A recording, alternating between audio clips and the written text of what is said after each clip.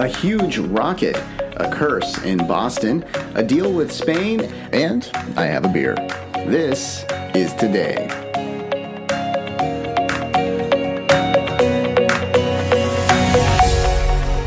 Welcome to This Is Today, the podcast that features the stories that make this day unique. It's Tuesday, October 27th, 2020. I'm Russ, and here's what you need to know about today. Well, it is National American Beer Day today. And, you know, I've had Regina on the show a couple of times, Dr. Regina McMenemy. Hey, Regina. Hey. Hey, I thought I'd bring you on for American Beer Day, because I know you like beer. I do. But get this, it is also Black Cat Day. Yeah. You know how I feel about black cats. Well, you got a pair of those at home. I do. So I figured this would be a really good day to talk to you. And Yes. yeah, I was looking at the top 10 ranked beers, and surprisingly, Budweiser is not on the list. Right. Now, you're up in Portland. up in the Pacific Northwest. Yes. What breweries do you have up there that you enjoy? Oh, there's so many. I know. It's actually, Portland's called Brewtopia. I know. So you've got them everywhere. So if I were to go to Portland, Yeah. let's say we no longer have to be 6 feet apart and I actually get to go see you. Yeah.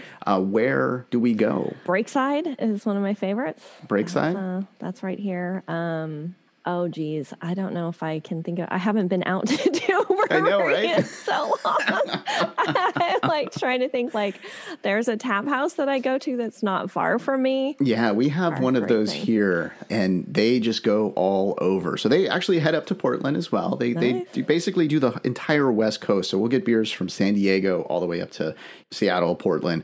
We have, though, one of the best beers in the world here in the Bay Area, and that's Pliny the Elder from the Russian River Brewing Company Pliny. in Santa Rosa. Mm-hmm. Yep. Pliny the Elder and Pliny the Younger, I always get them confused. One of them is only limited time. Is that the Elder? Right. I think so, Or is that the Younger? I think it's the Elder. Okay. I get the two confused. They look so much alike, and they have the same first name. It's like they're related. They must be.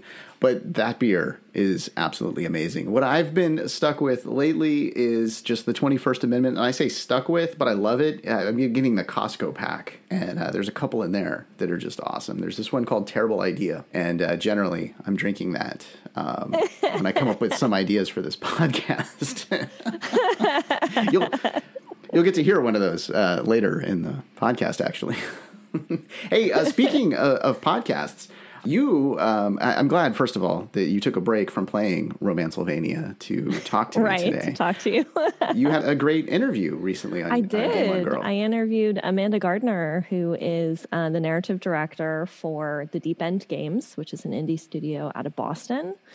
Indie video game studio, since we're segueing from beer here. It's not a beer studio. Yeah, well, it actually sounds like you've been drinking a little beer there. Well, I mean, you know, that could be a thing. But yeah, so I had her on the show. They're kickstarting a game called Romancylvania, which is a loving parody of video games and a scathing critique of reality TV shows with tropes and all kinds of fun stuff that they're just doing a great send-up of. You play as Dracula, and then all kinds of crazy stuff happens. Yeah, I listened to the podcast the other day. I love your new intro. And I told my daughter about the game, and she's like, is it on PS4? And I'm like, we're going to have to look that up. Yes, it is. It is on PS4, so she was very happy about that. Yeah. It's in the process. The Kickstarter's running now until November 13th, so you have time to back it, and, you know, backers get special privileges, so it might be something you want to jump on. All right. Yeah. Well, and that's Game On Girl. If you want the link to Romancylvania, let's not give it to them, though. Let's say that they have to listen to your podcast. They have to go. Yeah, it's in the description. And my podcast is on Anchor. Oh, so see? You should be able to find it. It's perfect. It'll be easy. You can just switch right over from this one to that, but not yet. Yes. Not until you're done with this one. Yeah, you don't want to stop listening to this podcast, though, because I am going to teach you about a VCR. It was this amazing invention years and years ago, back in the caveman days. Regina, do you have one of those? I used to. Yeah. I don't anymore. All right. Well, we're going to tell those of us that have not ever had one of these what a VCR is. We'll find out what that is coming up. The United States and Spain signed a treaty to establish the boundaries between the Spanish colonies and the U.S. They did that on this day in 1795. The treaty guaranteed the United States the rights to navigate on the Mississippi River. This also ended a dispute about the borders in West Florida. Florida wouldn't become a part of the United States until 1819 as a part of a different treaty. In 1961, NASA tested the first Saturn I. They gave a 75% chance of actually getting it off the ground and a 30% chance of it completing a flight. It was an unmanned rocket, so I guess those odds were okay. Yeah, the 20,000-pound rocket did get off the ground. It went 206 miles in about 15 minutes. The Saturn family of rockets eventually took astronauts to the moon. These rockets are insanely huge. I did a trip to Houston and I visited NASA.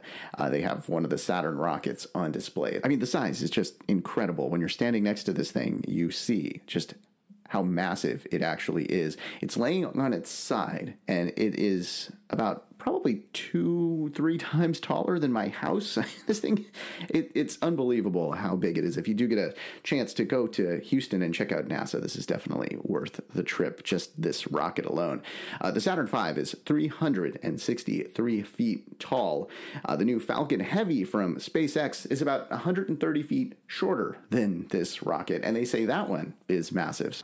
All right, moving now to 1992. While her husband Al Gore was campaigning to become the next vice president of the United States, Tipper Gore admitted that she covered the clock on her VCR with a black piece of tape so that she wouldn't have to see it blink.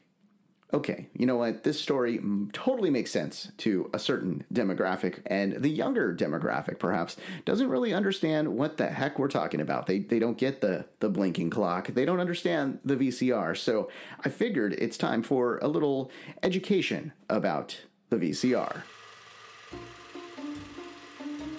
Using your VCR. This is little Billy, and he wants to watch a movie. Billy must wait till the movie comes on TV next month to see the film. Billy would look through the JCPenney catalog and dream of owning a VCR. Billy would walk by the local video store and see all the new releases on the shelf. Billy pledged that if ever he owned a VCR, he would surely be kind and rewind. One day, Billy's dad went to Circuit City and bought an $800 VCR. Billy was so excited to set the VCR up in the family room that he barely ate the Hot Pocket that his mom heated for dinner. When he plugged it in, Billy saw that the VCR had a digital clock on the front display. Further proof that the VCR is very high-tech and modern. Billy read through the 76-page instruction manual and learned to set the time he would need to place the pointy end of a paperclip into a hole just under the front display. While not letting go of the paperclip, press both the set button and the up button simultaneously. Billy spent the next 7 hours setting up the clock. He proudly went to show his family that the clock was correct. But Billy tripped on the cord and briefly unplugged the VCR. The clock, once again, blinked 12 repeatedly. So Billy turned to meth. The 90s. Now, you know what? You can respect Netflix a lot more. Yeah, the clock, every comedian talked about it back then, but you know what? They were correct because it was the most annoying thing in the world. Our first VCR, I remember it was about $900, I believe, for the VCR, and it had a dial that you had to turn on each one of the channels so that you can set the channels properly, and you could only record off of 10 channels. As for the clock, well, you had to get the clock right because if you wanted to ever record anything, everything was based on that clock. But if the power went out, there was no backup battery or anything like that. They didn't think of that back then. You'd miss all your recordings. The VCR clock, you don't have to deal with that anymore. You've got on demand, you've got Netflix, you've got streaming. Life is not too bad. Okay, moving now to 2004. You know, I love talking baseball, and since it's close to Halloween, what's better than a story about baseball and a curse? Yeah, we're going to talk about the curse of the Bambino. All right, I know the story isn't very scary, but since it's close to Halloween and we've already paid for the music, let's use it. Yeah, we're going to talk about the curse of the Bambino. If you don't know what that curse is, you're probably not a Red Sox fan. Okay, so in 1920, the Sox traded Babe Ruth to the Yankees. This trade brought on a curse to the Red Sox that put them in a World Series drought from 1918 to 2004. 86 years with no title. Prior to the curse, the Red Sox did well. They were 5-0 in World Series wins. The Yankees, they didn't do so hot before this, but after the trade, the Yankees became the winningest World Series team in baseball. Well, that curse ended on this day in 2004 with the Red Sox winning the World Series. They did beat the Yankees in a divisional series and then went on to win the title that year. So the curse, it's over. Hey, tonight you can see Game 6 of the World Series. The Dodgers right now are ahead of the Rays, 3-2.